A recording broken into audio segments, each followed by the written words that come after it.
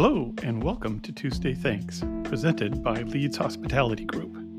I'm your host, Brian Proctor. Join me as we sit down to chat with yet another industry leader. Our guests come from a wide range of professions across the globe. We'll take the time to learn about their journey, where it started, and where they are today. We use this opportunity to allow the guest to thank an individual or individuals that played a key role in their career, understand what they learned from the experience, and how they have incorporated it into their own development and growth. Gratitude is strongly and consistently associated with greater happiness. Not only can it help your mental well-being, it can also improve your physical health. So join us as we share some great stories, thank a lot of wonderful people, and of course, share some laughs. Let's do this.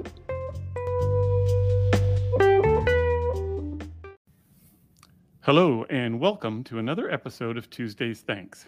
Today, I'm excited to be joined by Glenn Sampert, General Manager at the iconic Intercontinental Miami, a 653-room luxury hotel situated on the beautiful Biscayne Bay in the heart of Miami. Glenn, thanks so much for taking the time to be with us today. I really appreciate it.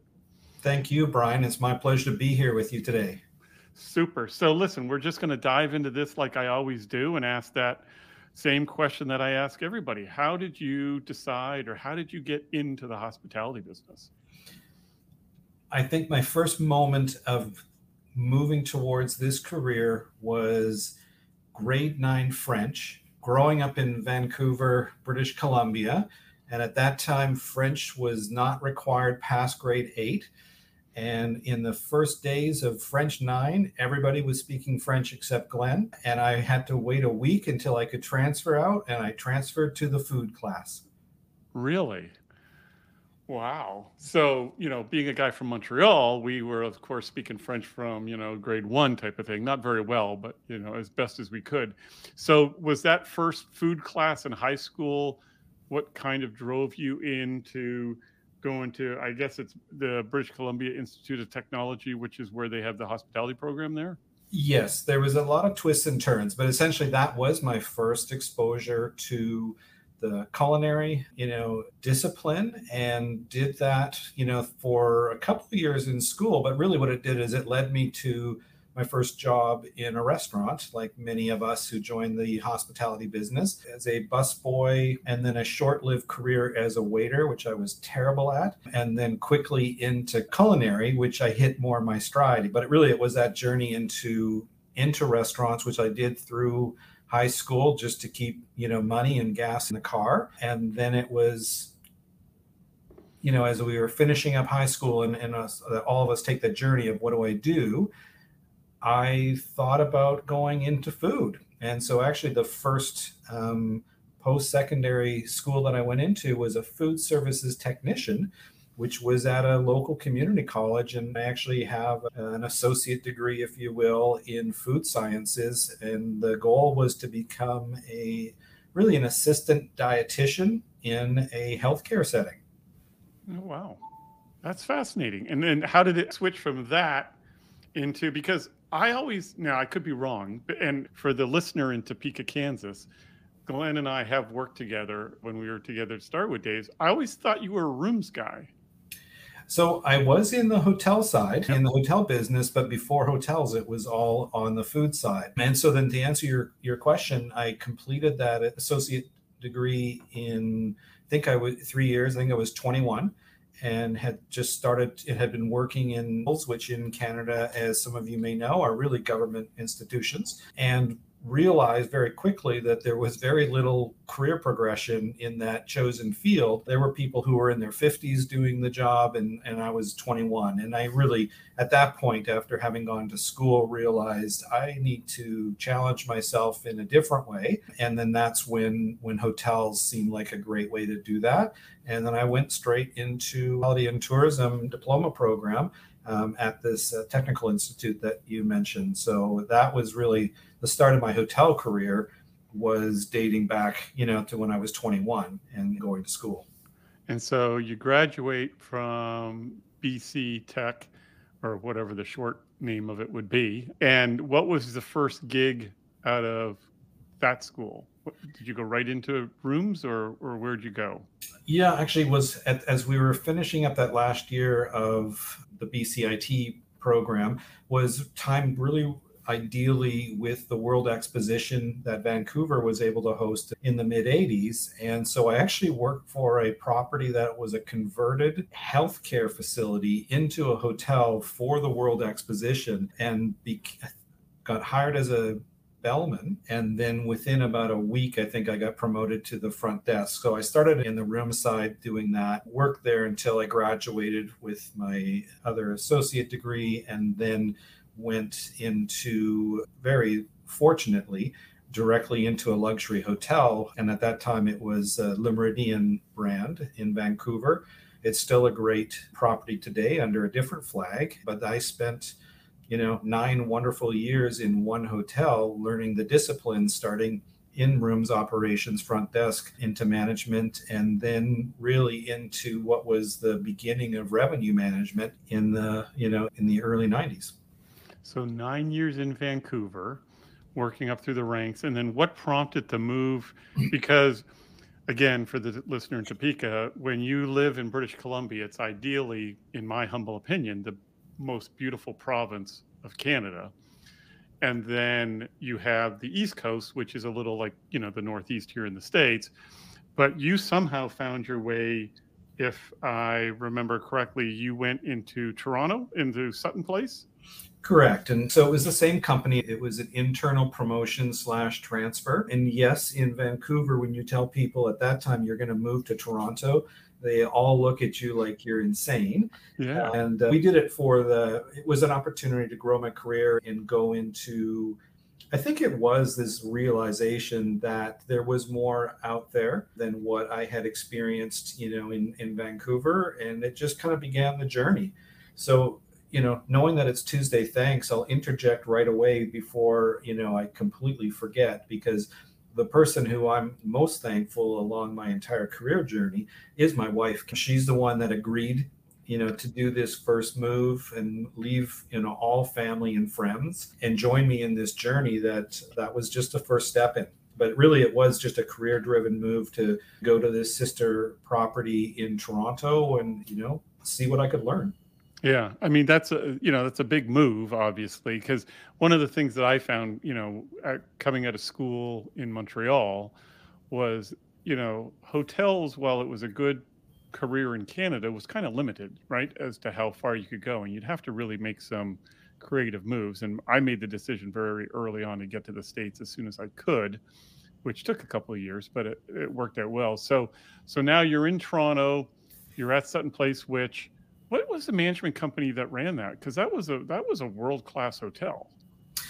Yes, so it really was a standalone company. I think when I first joined, it was part of Trust House Forte, but then really we became our own, internal management company. And really Sutton Place Hotels was the management company. And at that time, the owner had purchased, I believe, all the North American hotels that were under that Méridien brand at the time. And so they had a number of hotels in different US as well as Canadian cities. So it really was just a small management company. And then the opportunity came up within a couple of years to go to a Sheraton hotel. So in Toronto at the Gateway, a great hotel, the Sheraton Gateway in Toronto, as you know. And that ended up being really fortuitous. It was right after Barry Sternlicht had made the deal for Westin, and before he had made the deal to purchase the Sheraton brand from ITT. So it really was then an opportunity to be ground floor with Starwood, as you know. Yeah, and then, and I'm going to tick off. Luckily, I don't think I have any listeners in this next city that you went to, but you're in Vancouver, world-class, beautiful city. You go to Toronto, again, world-class, I'm a Montreal guy. I can't say really nice things about Toronto. I'm just not allowed. But then you go to the Pittsburgh of Canada, in my opinion, which is the lovely city of Hamilton. What was that all about? So I, first of all, am a huge fan of Hamilton. Starts with the people, but the Hammer is a great, great city. But it was a good story. So that had been the Sheraton in Hamilton was a franchised hotel at the time, and the owner put the hotel up for sale. And at that time, the intention was grow Starwood, growing the brands. And I don't think that the senior leadership wanted to lose a flag. And so Starwood Canada kind of rode in and purchased it almost overnight. And so then all of a sudden we had to do a transition. And Starwood, as you may recall, did have a transitions team at the time. But we had just finished purchasing all of the assets in French Polynesia. And our transition team, I guess, had the choice. Are they going to go down to Bora Bora in French Polynesia, or are they going to go to Hamilton, Ontario? So I got the manual, a great iconic hotelier, Jack Boucher, from years ago. I got the Jack Boucher manual and a few conference calls. And my general manager, who was a great mentor to me, Gerardo Barrios, who was the general manager at the Sheraton Gateway, put me in the chair with the support of Steve Foster, another, great iconic hotelier from Canada. Between the two of those gentlemen, put me in that seat and did the transition, and then rolled into, not immediately, but then rolled into a director of operations role at that property as we were taking it over and stabilized. And then a couple of years later, I moved into my first general manager's job. So I did spend better part of 5 years at that hotel, learning the difference between operations and everything that a GM does, which, is operations plus plus. Yeah. And remind me if I'm correct, you led the Six Sigma effort there too as well, didn't you?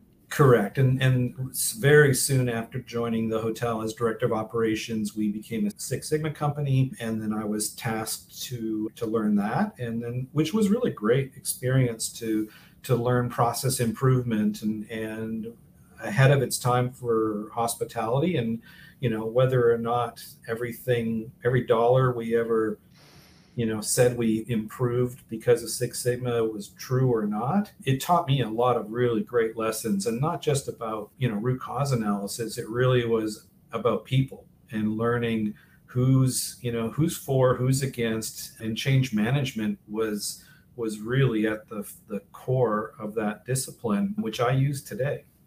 Yeah, and I think, Six Sigma had a really bad name when it came out, because of, they thought GE making widgets, all that kind of stuff. But to your point, I really felt like it helped with people thinking outside of the norm, because it challenged you to say, okay, look at this situation and how can we look at it differently? And so while I was, I think, a green belt at best, I really enjoyed working with a good Six Sigma team, because you could actually give them the chance to say, hey, here's our situation. How can we make it better, or how can we do it differently? And they were able to take that process management thing and really look at it. So I was always a big fan, even though it scared a lot of people. Yeah.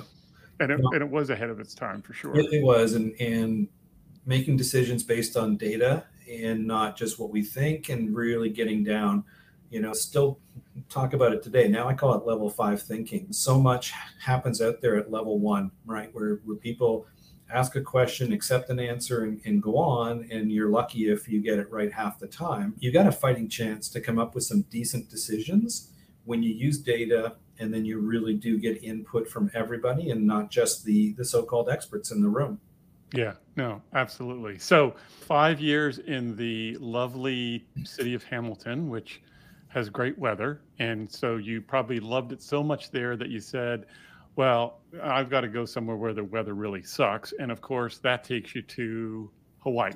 Takes me to Maui. Yes. So at the short story on this one was, I had been a GM for 3 years at that Sheraton hotel. It was definitely time for my next role.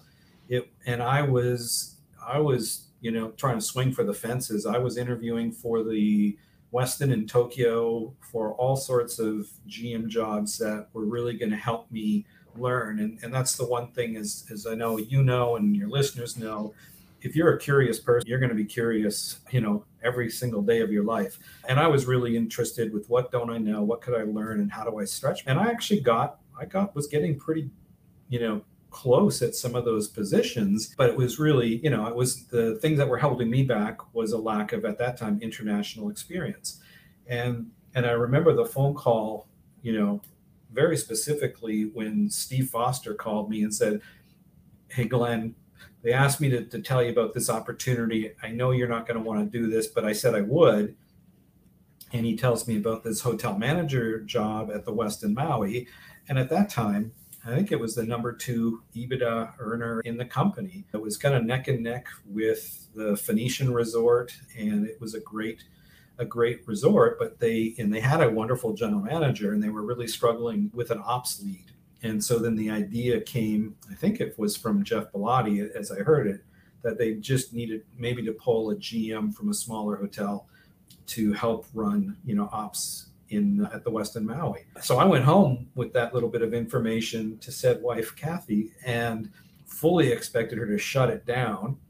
And then I don't know what would happen to her at work that day, but she was like, "That's interesting." And we took that big leap. And as you know, if you've left, one country to go to another, you have to cut all ties financially. It's hard. You don't hedge your bets because of the taxation. So we ended up, selling everything, lock, stock, 2 smoking barrels, and off to the island of Hawaii we went for a wonderful, career experience and life experience, frankly.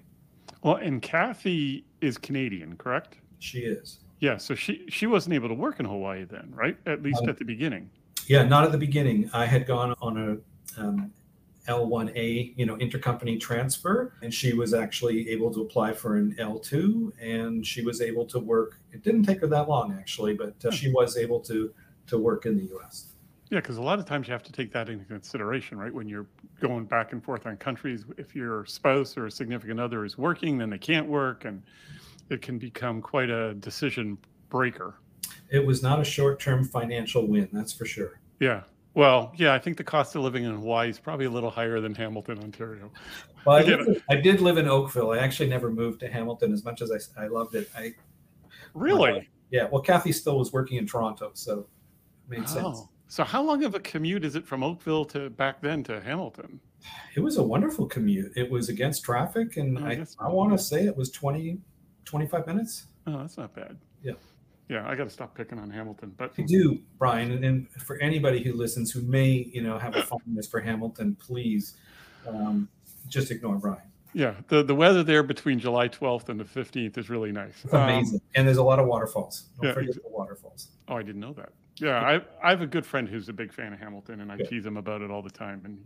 So all right, so we're out in idyllic Maui. How long did you spend out there?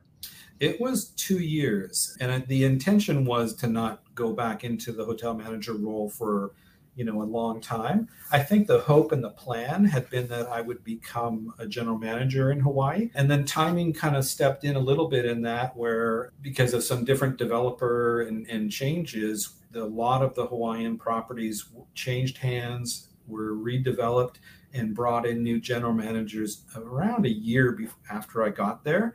So by the time Glenn was ready to go, I need to be a GM, everybody had kind of been in their seat. And so it just didn't work out that way, which was then when an opportunity came to go to Los Angeles, again, at a large, Westin hotel. That one made sense. And then I made the move to LA to lead the Westin Los Angeles Airport, which was, not an easy hotel, but it was certainly, and it still is, it's a big, busy hotel and a gateway market, and it was an exciting opportunity.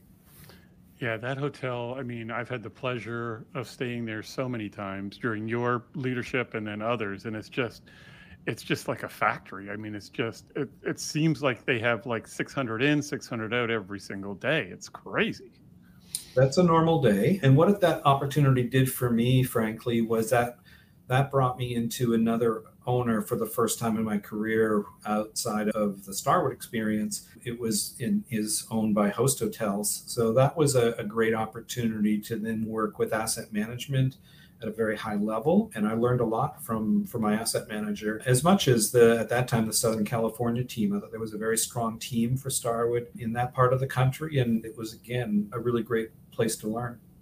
And I can't remember if it was when you were the GM there or not, but I remember talking to either you or another GM when they were trying to do a room renovation. And, Host is a really great owner and they're really analytical and methodical at what they do, but just the volume of occupancy of that hotel makes the renovation very, very difficult and having to keep online. Was that during your tenure or am I thinking of?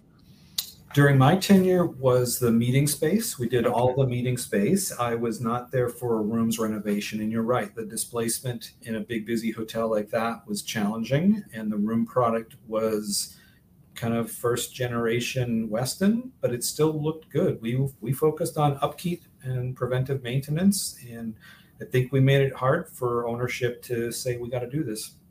Yeah. And I remember, that hotel and then doing some work in Vegas, trying to get a rooms renovation done in a Vegas property where you're full all year round. It's just so difficult to say, oh, we're going to take all this revenue out of our pocket. But boy, they put the process management into a renovation like crazy. So you've got resort experience, you've got city center experience, you've got airport experience. You then from LA, of course, you don't like to do little moves. I remember you don't like to say, oh, I'm going to move, 100 miles away, anchor in LA and then all the way down to the Bahamas. Well, this is where you come in, Brian, if you recall. And so I apologize for that. No. So the one thing I learned, when I was in Hawaii is I love resorts. I mean,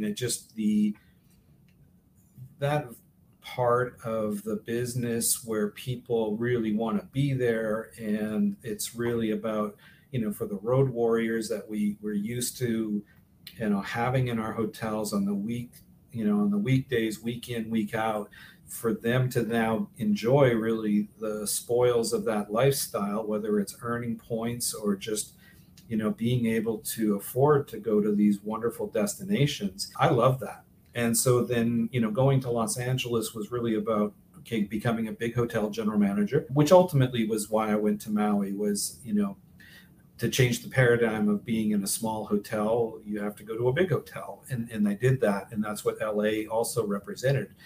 And then my intention, and probably stayed a little longer in Los Angeles due to the, the Great Recession than it was originally the plan. So 4 years later, and when you came in the picture, of course, we were talking about a different resort in a different part of the country that for a few reasons wasn't going to be, a good idea. So we met and then you say, hey, and there's this other thing, and I just need you to go see my friend on the other coast of the country, and had me on a plane out to Florida so that I could meet and talk about the amazing opportunity at the Sheraton Nassau Beach Resort and the Bahamas. And Graham Davis I remember going for that interview that you set up, I think, first with, Mr. Milas and then with Mr. Davis. And I got there thinking I was coming in to interview, and it turned out he was just going to tell me what the job was like. But so I have you to thank, Brian. I don't know about sincere thanks. It was a great experience. Well, and it's funny because Graham was on the show earlier this season, and, he determined at a very young age in the hotel business that he only wanted to do resorts because it was the providing of experiences to guests versus, that city center hotel where you're just checking them in, checking them out type of thing. And so it's very similar. And, he has gone on to great things at Baha Mar, obviously. But you also had a great opportunity there in Nassau. That was fun. Yeah, I mean, obviously that was my third country to live in, which was interesting to me. It was going into probably a challenging situation. We opened that resort at the worst possible time, during the recession, and it was really just struggling to find its way in that market. And at the same time, it was meant to be the first hotel as part of the Baha Mar development. So half of the interest for me really was to get that ringside seat to, at that time, the largest hospitality development in the Western Hemisphere, and literally be there from, the ring road, ribbon cutting all the way to the topping off ceremony for the casino hotel. It was a great experience. And then the life experience there, and I have such fond memories of my 2 years there and the people that I worked with. And a great experience that Kathy and I both still talk about today as being, really impactful to us. And so that was a great one. Yeah, that should have been, and it's so nice to see Baha Mar come into its own under Graham's leadership and all the stuff that they've done there because, we envisioned it one way, and I don't think we envisioned it the right way at Starwood, to be honest with you. And the way they've gone about it now with the way it's actually ended up, I think is far greater than what our vision at the time had been for it. Yeah, I think the idea made sense from a branding perspective of having all of the great Starwood brands representative, but only having one, loyalty program to try to make it all work may have been, short-sighted. So now working with a collection of hotels and great brands, I think I was so happy to hear, see it being successful. And I actually have never stayed, so I do need to go back and stay. But it was a really, really great learning experience on many levels. And so I'll thank you, Brian, for helping be part of the catalyst. Well, again, I apologize for having sent you down there, but or being a part of getting you there. But so again, now there's a theme with you, right? So the theme with your career progression and journey has been big leaps, right? So Hamilton, Hawaii, LA, Nassau, and then we go from saying, okay, I don't want to be around a beach or an ocean anymore. Now I need the desert. So where could I go for that next resort? And of course, you end up at the Westin La Paloma in Tucson. So that one was no one's fault. So what actually happened with Sheraton Nassau was because it was really difficult under the operating conditions at that time, that was where the former leadership of Baha Mar and former ownership and Starwood decided this is not working. And the hotel, left the system and was converted back into an all-inclusive with a different brand. And so then it became, okay, well now, Glenn needs a new opportunity. And so then that's when, the Westin opportunity was for La Paloma, a great, it had just gone through a transformative renovation, wonderful Nicholas Golf, and great result, also great iconic desert resort. So it was an easy decision for myself is to, felt very fortunate to have that opportunity to go there and lead a great hotel. Yeah, I was there earlier this year for some golf with our good friend Steve Shallett, who, is still in the Tucson area, and the property still looks great. It's still an iconic, resort in that community, I think. Yeah, great owners. They did a wonderful renovation, and they, connections into the Tucson community. So it's in good hands. And yeah, and Steve actually retired while I was general manager and, bought his house and moved back. So shout out to Steve. Hope he golfs every day. Yep. No, he's doing very well. So I think if I remember correctly, La Paloma is really I don't want to say the end, but the end of your Starwood journey, right? Because I think after that you left Starwood to join HEI. Correct. It was, and that was had never really happened to us before, but both my wife and I were really allergic to Arizona, which was heartbreaking because we both loved the desert. We were super happy there. And as I said, it was a great career experience. We just couldn't take the desert. And so it became obvious we had to leave. And so when that happened, when it was an opportunity to, presented itself, there was a wonderful hotel in Boston, which was a Starwood brand, but on the franchise side, the Liberty Hotel, luxury collection, amazing historical property, the old Charles Street Jail from 1851, and a gentleman who was chief operating officer at the time, Brian Mayer, a good guy, and going back to those Starwood Six Sigma days, invited me to come talk about the hotel. And I really, again, part of me was awesome hotel, although it wasn't resort, it did have resort-like programming and still does. The activations in the hotel really drive a lot of traffic and excitement in the hotel. And that's interesting to a hotelier is having a story to tell with your building. And that hotel had it. And then also to learn, the third-party management side. I had been in, again, the first 10 years was kind of single owner operator environment. And then going into, for the better part of 20 years, into, a corporate brand managed world with some third-party owners, going right into the third party space was, to me, just that next journey of learning. And HEI, presented that opportunity, and I took it. Yeah, I mean, that third party management company thing is definitely a different ball game than when you work for the brand, right? So definitely a great time there. So now from the Liberty, you made your first foray into the corporate world, I think, right? As a regional VP of ops. How did that transition come about, and how did you feel the transition went?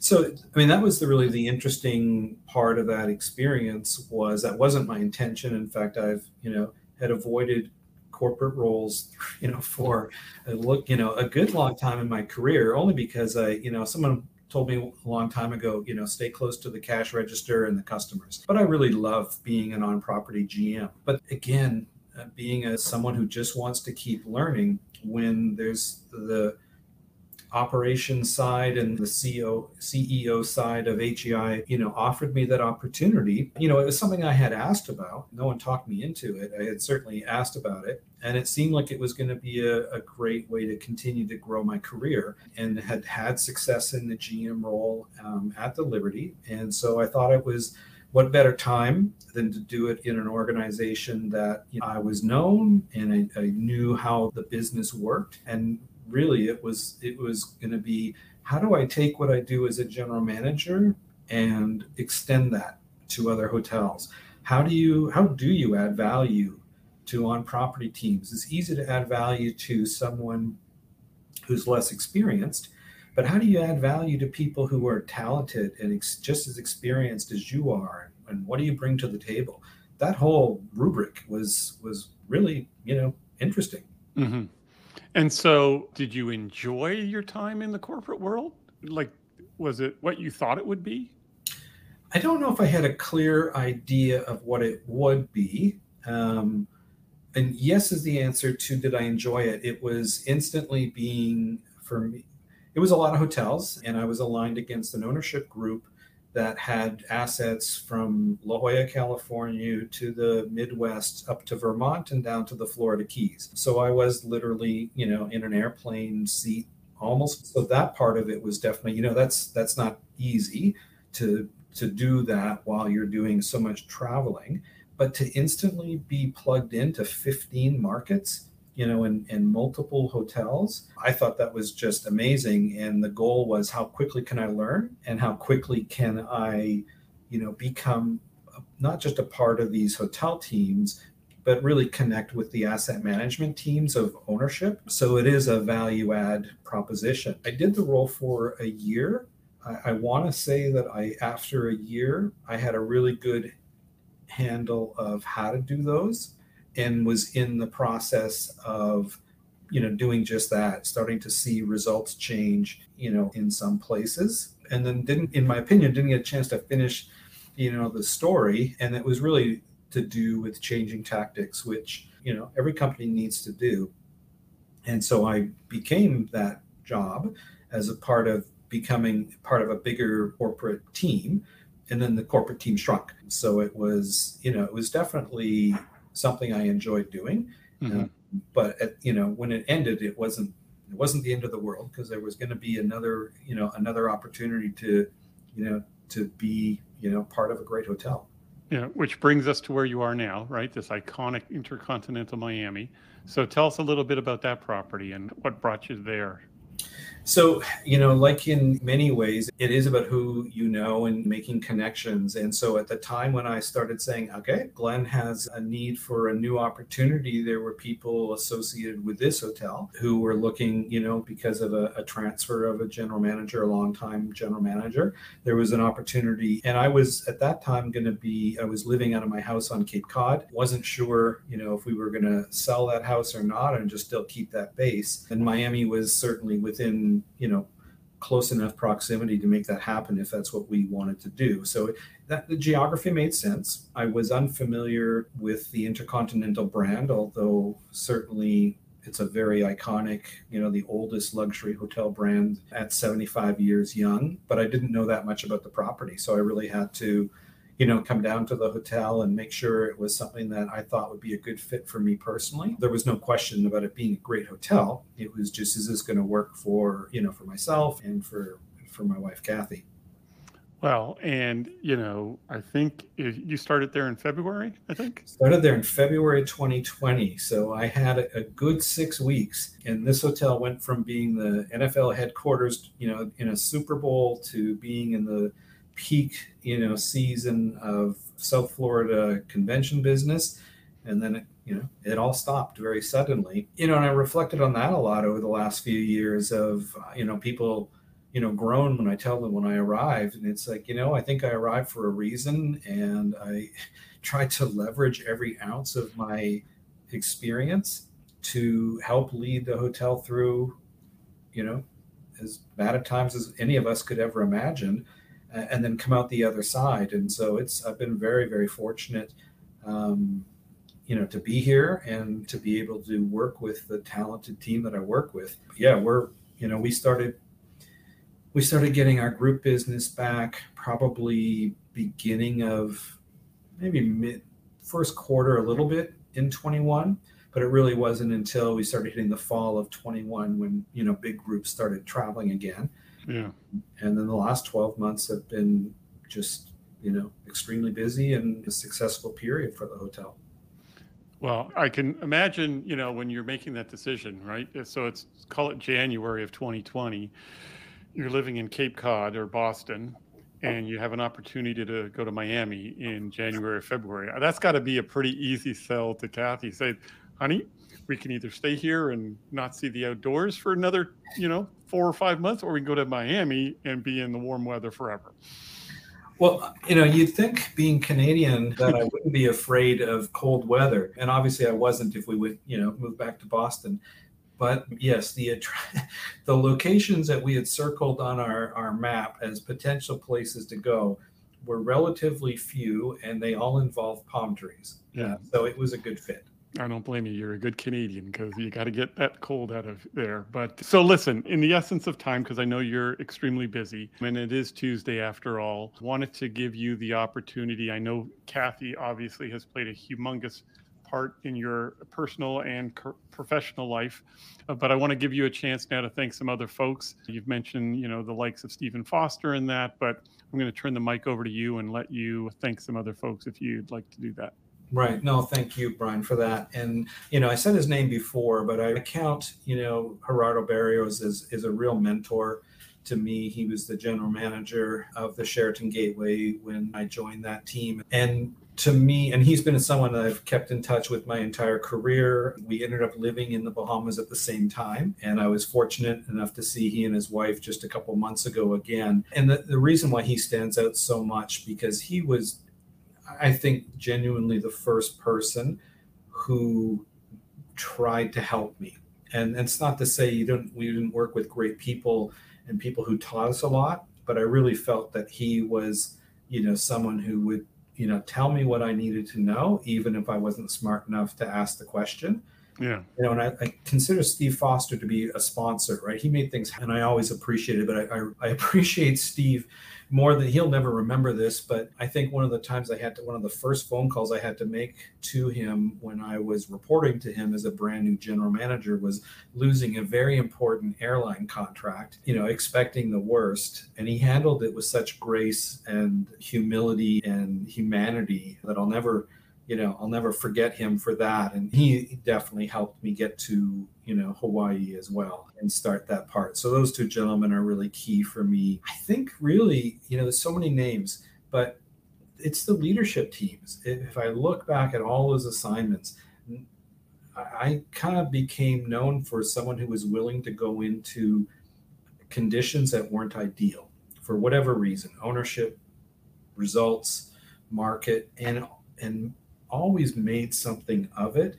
But it wasn't me. There was great teams there. And I think if there's anything that I learned along the way was how critical it was to put the right team together, whether it's people you inherit, and others you bring in. And none of what I've accomplished, in my career could have been done without senior leaders, who at the hotels, this hotel in Miami, certainly no exception. I'm so impressed with the talent and the tenure of the people that I work with on a daily basis, that those are the ones that, We do take, we get the blame as general managers. We certainly take a lot of credit that doesn't belong to us, personally. It belongs to our teams. And I'm extremely thankful for, my current team of leaders at Intercontinental Miami. Well, you're so right. I mean, the ability to put the right team members in place, the one thing I've learned over the years is I've noticed, having worked in so many different companies and industries or parts of the hospitality business, was looking at those leaders that really knew how to put the right team in place, right? And to your point, some of it they inherited and the rest they kind of, brought in on their own. And putting that team together just makes the whole difference, in my opinion. Well, listen, I can't thank you enough for doing the show. This season, I wanted to get some really strong general managers in here that had either international experience and or just really iconic experience. And we had Simone Dooley's, who has done wonderful things globally. And your name was, on top 3 of the list that I wanted to get on the show. So I can't thank you enough for doing it. It means a great deal. So thank you for being on the show. And I think with that, we'll let you get back to running that little 653. Now, you've got do you guys have over 100,000 square feet of meeting space too? As well? Indoor space, air conditioned 100, and then another probably 40,000 outside. Wow. Yeah, because another guy who'd been on the show that I've got to know, Steve Turk, who I refer to as Mr. Miami, and he started this Biscayne Bay coffee company, and portions of the sales go into helping Biscayne Bay stay pure and clean. And I told him I was going to be talking to you, and he said, "Oh my God, that hotel is just it's a classic." And I've never been there, but as soon as I mentioned it, he says, "Oh, that is just an iconic hotel." It's definitely my pleasure to be, here working with this team. And Brian, thank you for the platform. I really appreciate being able to say thank you to a lot of people, including yourself. It's been well. Great. Wait a minute. You can't thank the host. That's not part of the show. No, but it's true. You helped me, so I'm going to say thank you. Okay. Well, I'll take that. Well, listen. Thanks again for being on the show. Hopefully I'll get down to Miami and see you in the cold winter months here, get out of Connecticut and get down there and see you. So say hi to Kathy for me, and we'll chat soon. I will. Thanks so much, Brian.